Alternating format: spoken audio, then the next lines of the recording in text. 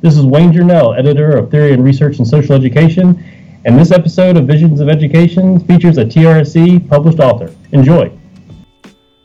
You're listening to Visions of Education, a podcast where we take a look at big ideas in education from different perspectives. Hi, I'm Michael Milton, a high school teacher from Massachusetts. And I'm Dan Kretka, an education professor in Texas. We're here to help bridge the gap between educators in the K-12 and those professors in higher ed. We hope this podcast will help bring those fuzzy ideas in education into focus.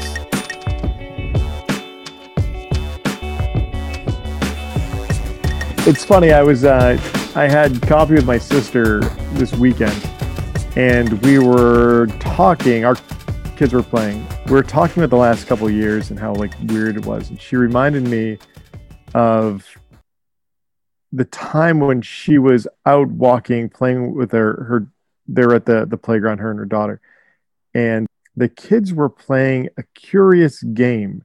It was a tag game in which instead of the person capturing people, it was Donald Trump. And the kids were trying to get away from Donald Trump. These are kids under 10 years old, and they've incorporated this into their play. Man, it was, hearing, obviously I didn't see it, but hearing about it was just like, whoa. Yeah, that is interesting. And to think that kids have that even notion of politics at that time. I don't think I had a very developed notion of politics in elementary school at all. I do remember we had kind of crappy school elections where we just voted the way our parents did. So my elementary school was it was destruction. It was 92% for, I think the 1988 election was my first elementary one. I was in lower elementary, and Michael Dukakis got destroyed at my school, even though that's who I voted for. And yeah, so I don't think I remember playing games, right, where you had heroes and villains. And I'm fearful to think I don't know if we played robbers and cops, or if we played cowboys and Indians, which both concepts have all kinds of really problematic aspects to them. But I suspect we did, because it was probably whatever was passed down to us, and we didn't really think about it. And so, yeah, I wonder what kind of information kids are learning in that type of situation and what it means to them, right? Would all kids see this as a game? I mean, how would kids in different positions view something like that? I don't know. There was apparently a lot of discussion about skin color in this game, and how some people would have been safe. It was my sister was it was a fascinating look into her community and what these kids are afraid of. And right. Donald Trump deporting them was part of it, and so that's why the game was the game. Right. And it's interesting how even very real threats that kids could make games around them. I remember when the pandemic hit, I assigned a documentary on the 1918 influenza, and that influenza really impacted kids, right? A lot of children died in that influenza, sadly. And they had songs that they sang about influenza. And so there's a song where Inza was a bird that flew in the window, and they had this whole song that they played. I'd have to go back and listen to it, but it's interesting the way even children cope with very difficult problems in the world. And that's, I think, to give a credit to kids that in their own ways, they can of course address some of these very difficult issues, right? They have to process them somehow. So it's kind of not surprising that it comes out through play, which can kind of be a subversive, activity for kids in their own way. I agree.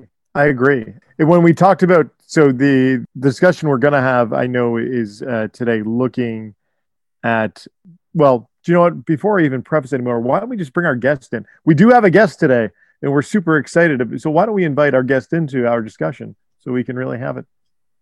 I think that's a good idea. This is about the right time. So we would like to welcome into the podcast Paul Yoder. Welcome. All right. Thank you so much, gentlemen. We are thrilled to have you, Paul Yoder. Paul Yoder, before we move forward, tell us a little bit about yourself. Who is Paul Yoder? Yeah, that's a great question. I am a I know. teacher. I'm a teacher educator. I have a background as both a middle school social studies teacher, and I also taught high school newcomer students, students who were recent immigrants and focused on learning English. And then I have been focusing on history education, thinking about teaching and learning of history through my grad school days and now as a teacher educator. So tell me more about your teaching experience. What was the classroom like for you? Yeah, thanks. I taught in a very culturally and linguistically diverse community. So I'm in Harrisonburg, Virginia. That's where my university is now, and that's where I taught before going to grad school. We have something fun like 40 different languages that are spoken. Harrisonburg's actually a pretty small town. It's also home to James Madison University, our much larger neighbor nearby. And so I am very passionate about, I really enjoyed working with folks from across the globe, really. The majority of the students who are labeled as English learners are Spanish speakers. So we definitely have a significant Latino community or Latinx community. And one other comment that I'll just recognize is that in the last few years, Harrisonburg, like many communities across the country, has been impacted by changes in refugee resettlement policy because we are home to a refugee resettlement office. And that's a big part of the Harrisonburg story over the last few decades as well. So one thing you're going to talk about today, which it seems like your teaching experience probably helped you as a researcher, right? To think about. I mean, teaching I think is for a lot of people a way to oftentimes, especially if our schools are culturally, racially, linguistically diverse, we have to grow, right, to be good, responsive teachers, and that hopefully makes us more conscious researchers with working with different groups. And so you did a study here where I'm hoping your teaching experience was really helpful. That was published in Theory and Research in Social Education, which is no small feat. Congratulations on your publication. Thank you so much. The article is titled, "He Wants to Get Rid of All the Muslims, Mexican American and Muslim Students' Use of History Regarding Candidate Trump." So this is a topic that people for over 4 years spent a lot of time thinking about in Trump, although some of the larger issues around these two groups probably have a lot longer histories than just these last 4 years. Can you tell us about the nature and impetus of this study? Absolutely. So one of the connections you were making was from teaching to researcher. So that was definitely central to what ignited this project. I was actually teaching 7th grade US history when I left the classroom and went to grad school. And so I specifically chose to do this research in that same context, obviously not the same classrooms, but the same kind of community and the same content area with students who are similar ages. And one of the pieces that really I talk about in the article is the fact that Trump and the 2016, this was the fall of 2015, so it was primary season, really inserted himself or inserted themselves into the classroom.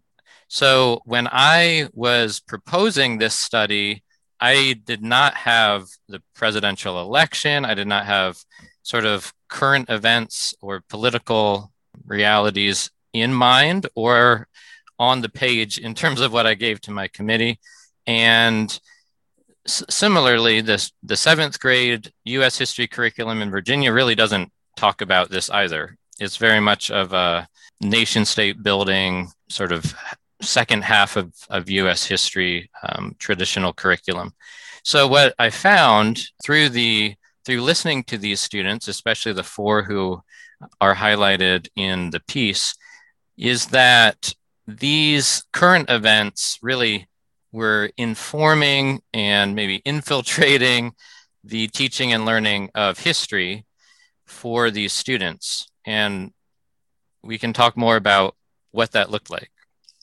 Yeah. So, and I'd love to know how you went about this study, right? It's such a challenge sometimes, I think, for teacher educators and researchers to actually get into classrooms, right? And spend time with students. And for many reasons, right? Schools are busy places. They're concerned with us making more work for them. But then also there's just a lot of protectionism in schools, right? And principals who aren't sure what the heck's going on in a research study. So tell us about spending this time in this classroom and what it looked like. The study I conducted the study over about 3 months during the fall of way back in 2015, excuse me.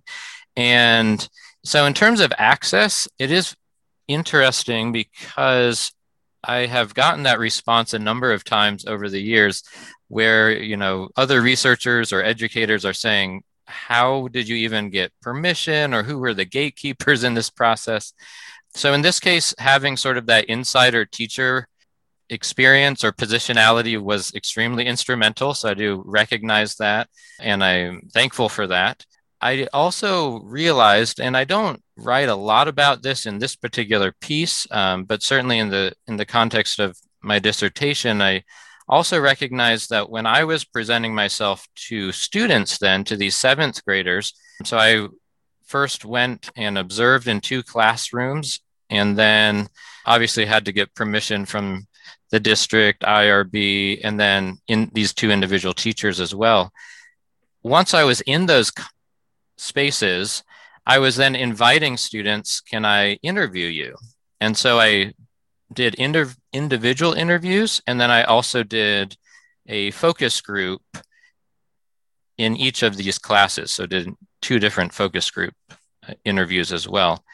And so I have, in reflecting on this, I have certainly identified the fact that in the one class, I had very few female students who were consenting to be participants.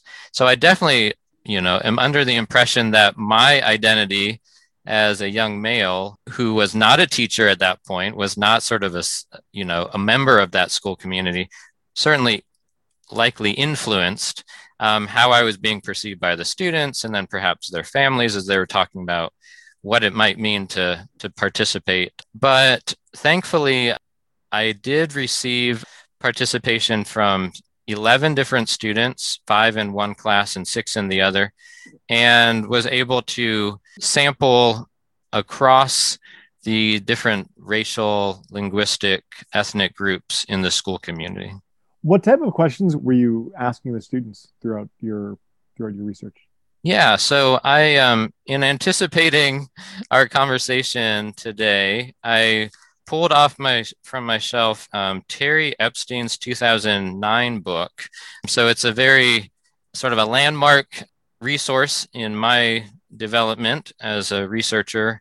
And so she talks about interpreting national history, or that's the title of the book actually, but she writes about especially comparing white students and Black students and how they describe U.S. history, how they attribute historical significance in particular. And so I drew very specifically, intentionally from her work. And so I was asking some pretty basic questions, or some questions that many researchers have used, like who are the people who are significant in U.S. history, asking these 7th graders to nominate, to give me names of people who they thought were important. And then similarly asking what events in U.S. history are important, and then asking some sort of context questions like, what have you learned in history class this year? What do you enjoy that your teacher does? How is history class this year different from last year? The one other one that I'll just mention is asking, what are the sources of history that you trust? So that was another one. And so those then provided sort of this wealth of information to then analyze using different research questions and these different frameworks, that one of which led to this article. I love those questions, right? I mean, just digging into getting a sense of like, if you ask students, what are you taking away from all of this, right? That's kind of what I did in my dissertation too, right? Like I asked, except it was seniors in high school, my high school government course. I did multiple levels of like surveys and interviews with them, just trying to figure out like, so what does this all mean to you, right? Like, do you feel like a citizen? Do you feel like you're going to do citizen stuff now, right? If that's the purpose of social studies. I love that. Yeah, are you going to do citizen stuff? They're like, no, probably not. But no, they actually had a variety of responses, and it was really interesting. But it is interesting to see what students take away, and it's a hard thing to get at too, because you can't always like express or remember everything that affects you, right? I explicitly know as a teacher, students saying they haven't learned stuff, and knowing that they have because I taught the lesson to them, hearing them claim that like 2 years after I taught it, I'm like, no, you learned all this. You just have completely forgotten it. It's very like involved. You did a project on it. Like, oh yeah. But it is still, you still get a lot from these, right? Like you get a lot of their implications. And so, especially at a time when, minoritized students, Muslim students, Mexican-American students who were specifically targeted with, with racist, Islamophobic language from the person who, we tell kids to look up to the president, right? And maybe that's ended now. Maybe we aren't so carelessly just making that reference. How were they handling this political trauma, which they must have been very aware of at this time, with their social studies class that's helping to prepare them for this political world by learning things like history? Yeah, so that's the question that led to this paper very specifically, because I was realizing, okay, we are in this political context, and what am I hearing then, and trying to make sense of these comments that students were making. A few of them were during classroom observations, but obviously those spaces are being driven by the curriculum. And so most of these comments about then candidate Trump were in our focus group and individual interviews. And so students were very much directly refuting what they were hearing. Some of it was through sort of discrediting Donald Trump as a messenger, saying he's racist or he's stupid. And some of it was taking the message specifically and saying, he is saying that, for example, both of the Muslim American students who I was interviewing in December at that point, December 2015, very directly said, Trump says that Muslims are terrorists. I am a Muslim. I am not a terrorist. That is not what being a Muslim means. So it was both about sort of, in terms of rhetorical style, it was both about saying, no, this person is not credible, and also about refuting specific claims or very discriminatory, derogatory assertions that were, of course, national news at that point. What a terrible thing for these kids to have to say, like that this is the guy who's became president who's saying this stuff, and they feel that, like, I don't know. It's sorry. It just. Well, it is very, if we're going to use small words, it's very sad, right? It's not acceptable. There we go. That's maybe that's another way of putting it. That's a better, I apologize. Yeah.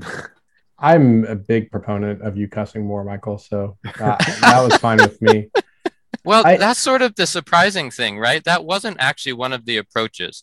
The word stupid was yelled out, during I think it was during a focus group where the students, now I'm remembering, it definitely was during one of the focus group interviews, because the students start playing off each other, right? Like they don't know what they're allowed to say about presidential candidates or about, I'm also recognizing when I'm interviewing them, like I'm the white man in the room. So there's also this, like, they don't know what they want to say to a white man about another white man, right? Like, so there's lots of layers here, and that's something that I continue to want to think about.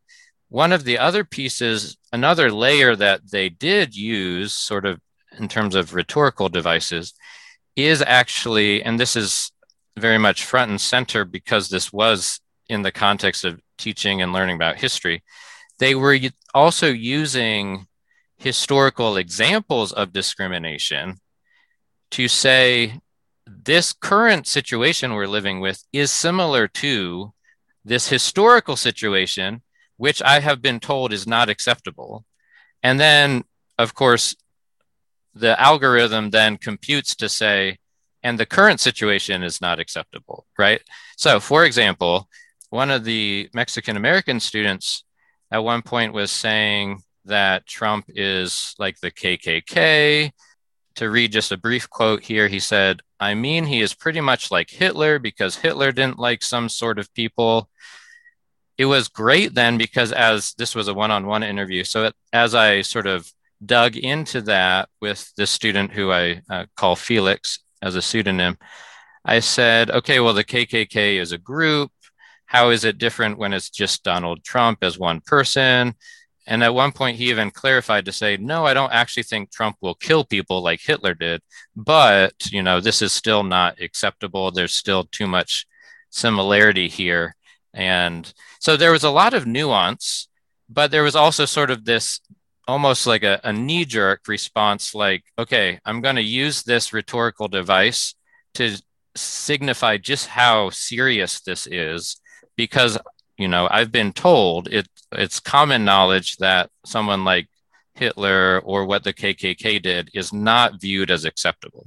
Yeah, I think also one challenge about the Trump years is that it's again, not like these issues are new. Islamophobia is a long-running theme in the United States, and Mexican-American, you know, anti-Mexican American racism is a long-running theme, and you know, stealing of land and the repositioning of who is American and who lives here, and all of those things are longstanding issues. And it's kind of the thing is that Trump just said a lot of the quiet things out loud, right? Which does kind of beg me to think a little bit about you know, both how these students had to deal with the trauma at younger ages because those quiet things were said out loud, but that the trauma was probably coming at some point either way. And I'm not trying to like make light of you know, when it happens, right? Or like say, but you know, a lot of these things are unfortunately like very characteristic of American politics and American policies towards both of those groups. And so I kind of wonder, like, yeah, how much did the focus center on Trump, realizing that he was voicing something that a lot of people agreed with and already felt as you know, this conveyor of racism, as opposed to the systems of racism that also existed and still exist now that there's a new person in office. That is such an important observation, and one that I absolutely agree with. I think in some ways that's what makes it sort of the fact that there was this embodiment, this personification of these broader, you know, societal forces, sort of original sin within American society, and certainly within both foreign and domestic policy, as well as we think about sort of these immigrant communities and how they're experiencing these different policies as well.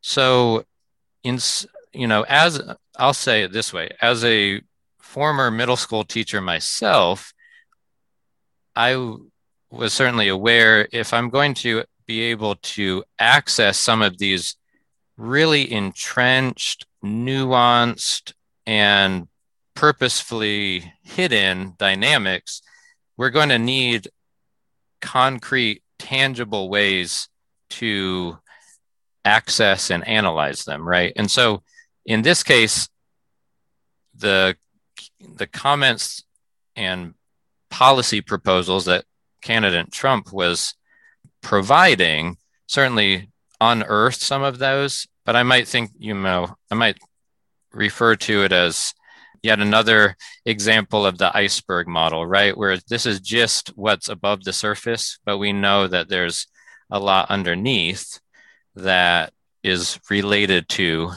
what we're able to observe. So what else did you learn in this study? Well, as I've been mulling over what you ask in terms of how does this particular situation fit into a larger understanding of the prevalence of discrimination in U.S. society and in U.S. history, I'm wanting to draw back on some of the comments that the students made. So one of the pieces that was extremely helpful for me in finally bringing this analysis to fruition was this idea of use of history. I will admit that here at my university, a history professor colleague sort of laughed when I mentioned that. She's like, "Oh yeah, that's very fundamental. Like, how is that not a part of the conversation?" But I'm realizing that in a TRSC article a few years ago, I think it was 2016, Nordgren had really highlighted the way that the concept of use of history can be helpful in history education, not just in the field of history. And so one of the pieces that this use of history helps to connect the dots with is how the students were identifying the historical prevalence of discrimination, racism in particular, in their 7th grade vocabulary as a way of bolstering or sort of protecting their own identities as immigrants, as Muslim Americans, as Mexican Americans. And so one of the quotes that helped to sort of embody this was one of the students saying, "There's still a lot of racist people." And so this really, what I hear in that is this naming, this recognition that racism has a long and relevant history in the United States, and that if we're going to address it, if we're going to be resilient or resist this racism, we're going to have to name it. And so students, of course, then in response to this, would talk about Martin Luther King Jr. and some of those movement pieces that help to inspire them to think about, by helping them think about what it means to resist that racism. I have a question that takes us back a little bit. When you were talking to the students about like what different aspects of history that they thought were important, or who were like the big names in history, did you see a difference in how they were responding? Did you see like the political context of like the election also bleeding into that as well?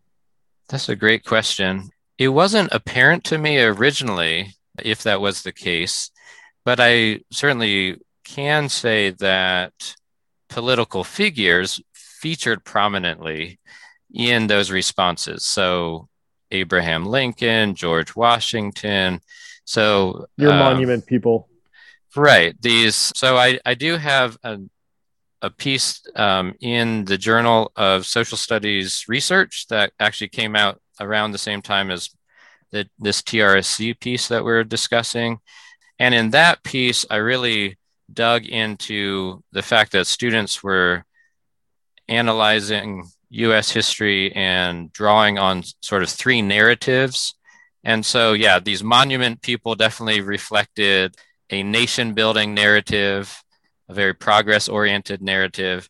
But then students also talked about, or their responses reflected a focus on discrimination. And then the third narrative was a focus on equality. And so, yeah, their responses, both in terms of events and in terms of historical figures, individuals in U.S. history, really mapped onto one or more of those narratives. There's some irony, right, in the kind of the nation building figures who are all very flawed and had their own roles in oppressive systems and societies. And oftentimes what students may refer to and hang on to is some of the nostalgia around them, right? I mean, I think we have a problem, Definitely. in the United States history. I think I've seen it. It was in one of the teaching tolerance, I think, hard history references that they said, sometimes a lot of times that what a lot of citizens in the United States have wanted and been taught is nostalgia, not history, right? It's like these stories that they make up. And unfortunately, that works the other way too, right? Where we even get stories about Lincoln as someone who fought for racial justice, right? Which is quite a bit too simplistic of a way to put that, right? And there were people at that time who did fight for racial justice very clearly, right? That was the dedication of their life, who don't get the same attention. So it's just, you think a lot about like when these students, who are we give them to turn to, right? What figures are we giving them to turn to? And so for me, and I've mentioned this many times on the podcast, and we had Erica Armstrong Dunbar previously. When we talk about George Washington, I actually want them to cite Ona Judge's resilience and resistance as an enslaved woman who escaped, right? That's a really profound, brave act that she made in her life to escape. And she never got to hold political office. She never got to hold any of these. But her story is more relevant probably for many of these students who are seeing their own political trauma, right? To look at her rather than to refer back to George Washington, who was one of her oppressors who continued to pursue her. So who we teach about in history really has implications for our values, of course, today. But we also got to get, we got to get it accurate too, right? We don't want to just sell another form of nostalgia, in cases. So yeah, so I think this study is really helpful in helping to see the way that students navigate some of these issues and how we can still do a better job in K-12 education. So what advice do you have for educators who are, trying to support students while dealing with this political trauma in their classroom? Absolutely. I really appreciate the work done specifically on political trauma in the last few years. And so that's something that I would definitely want to highlight for researchers and for teachers. So the work of Sandel and colleagues would be something that I would highlight. Within that in particular, I believe that this study helps to insert or to suggest that historical knowledge is a part of that framework that students are already using when they're needing to resist or be resilient in the face of political trauma. And so that's something that I would encourage teachers to think about. What is it that I'm teaching? And how does this help to provide clarity on in the face of sort of the turmoil that my students are facing? So the literature on a pedagogy of political trauma talks about some of this framework, spells it out already. But I believe that regardless of what classes we're teaching, it doesn't even have to be a social studies class, of course, but within the social studies, whether it's a civics class, economics class, history class, there are going to be important connections to say, okay, this is how the system works. This is how the system holds up under this stress. This is how we, as members of the society, can work within the system. And then the last piece, of course, is that we're not only members of a broader society with these macro structures, but we're also members of classroom communities and local communities. And so working at acknowledging the trauma is just a really important place to start. As I've alluded to, as I've named a few times, the fact that I'm a white, cisgender, heterosexual male very much influences how I communicate and operate in a classroom. And so some of the approaches that have been important for me are to name, sort of model that in a classroom context, naming both who I am and how that influences how I see the world, but also how I'm experiencing this turmoil as a way of creating space, opening up space, or facilitating space that students can then choose how they would like to also contribute to that conversation. Paul Yoder, thank you so much for joining us today and giving us a lot to digest. Thank you so much for having me. I've really appreciated the conversation. We have too. Well, we certainly hope people can keep having them online. Where can people find you and your work online? I have been connecting with folks on ResearchGate. I don't know if you all have been talking about that much on the podcast. I'm not on Twitter, so I won't find you there. I also appreciate some of the professional communities on Facebook, including the KUFA community, the college and university community connected with NCSS. Absolutely. We'll be sure to link to your ResearchGate page in the show notes so that people can find that. And we will not link to your non-existent Twitter account. That would not be helpful. Thank you so much again, Dr. Yoder, for joining us today. We certainly do hope to continue the discussion online, checking out ResearchGate and in other spaces. Now, at the Visions of Education podcast, we're all about sharing the learning. If you're doing something fun or creative in education, or you just want to chat, and we get it, sometimes we get bored too, hit us up at Visions of Ed. We're also sometimes on Facebook. And as a bonus, if you haven't already, subscribe to Visions of Education on Apple Podcasts, Stitcher, Spotify, Google Play, and anywhere you want us to be. And Michael and I are just a couple unpaid interns doing a podcast 5 years running now. So 5 leave years? us a 5-star review, right? Isn't it been? Yeah, 5 years. No Actually, kidding. I think just now we are realizing on air we missed our 5-year anniversary, which was last month. It was just a few weeks ago. Is that the paper anniversary? The paper anniversary. What's that? Like there's like different levels. Like there's I think one anniversary you get wood, one anniversary you get paper. Oh, One it's like there's things I don't know them. yes. Well, you could buy me paper products. I prefer my paper from small Pennsylvania firms, if possible, if you're going to buy me any paper products. Thank you, Michael. And so something you do have to do digitally now, unfortunately. You can mail us 5 stars. We'd both appreciate that if you make stars out of paper. You can also name stars after our podcast, I think. Yes, the commodification of the stars. Please name things in space after us that someone decided we could do. That would be a good anniversary gift. We will accept that in replacement of paper for our 5th year, if that's the one. But leave us a 5-star review. That's the other option. If none of these options suit you, leave us a 5-star review. It helps people find this podcast. And especially with what we just did, we would especially like to thank Zach Seitz of Wiley High School and the University of North Texas for editing down many of the things you heard. You don't have any idea how much has to be taken out. You can find me on Twitter. I'm at Dan Krutka.